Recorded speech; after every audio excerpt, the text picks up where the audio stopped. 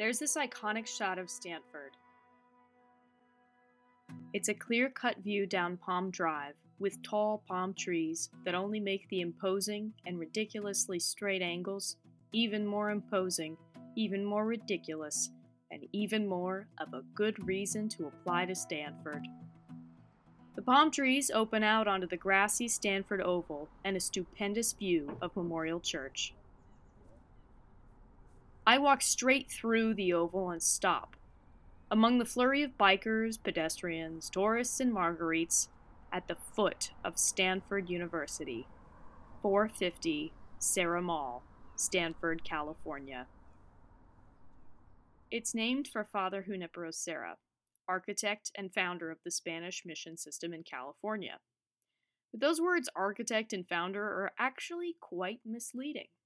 The celebrated 21 California missions were never a self-inspired spiritual project on Spain's nor Father Serra's part. The missions actually came about because Spanish colonists were facing a growing threat from Russian fur traders from Alaska. To secure its hold on the land, the Spanish crown ordered the creation of Spanish forts of defense all throughout present-day California. They started in San Diego and worked their way up to San Francisco Bay. Thus were the California missions born.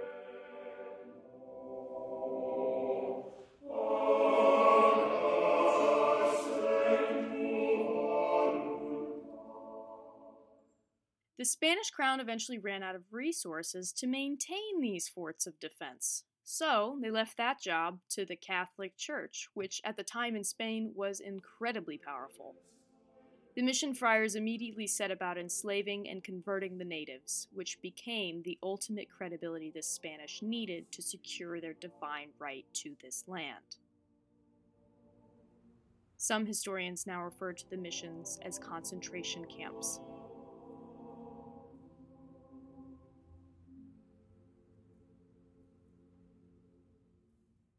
.450 Serra Mall, Stanford, California. Stanford's official address. Jane and Leland Stanford Sr. wanted Stanford to be aesthetically distinct from other American colleges, so they pulled heavily from California's Spanish history and mission architecture. Current president of Stanford has declared plans to rename Serra Mall Jane Stanford Way. Farther down the avenue, however, Serra Mall becomes Serra Street. This part of the road is to keep its name because, quote, as an ordinary street on campus, it does not have the same salience as other campus features. I take the less salient path and walk east on Serra Street.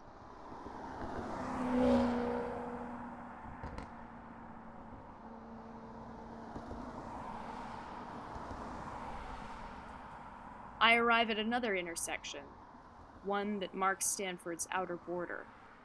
6 lanes of deafening traffic lie before me. If Serra Street isn't a salient enough street, this one surely is, then and now. Originally an Ohlone footpath, El Camino Real connects all 21 California missions, stretching 600 miles north to south. I can see a lot from my side of the roaring thoroughfare. Town and country, a very upscale strip mall, buzzes and gleams across the street. A group of women walking their dogs passes by. I follow the women a ways along El Camino to the town and country intersection, but when they cross the street, I lose sight of them. A long line of RVs, right wheels perched on the curb, creates a barrier between me and parallel traffic.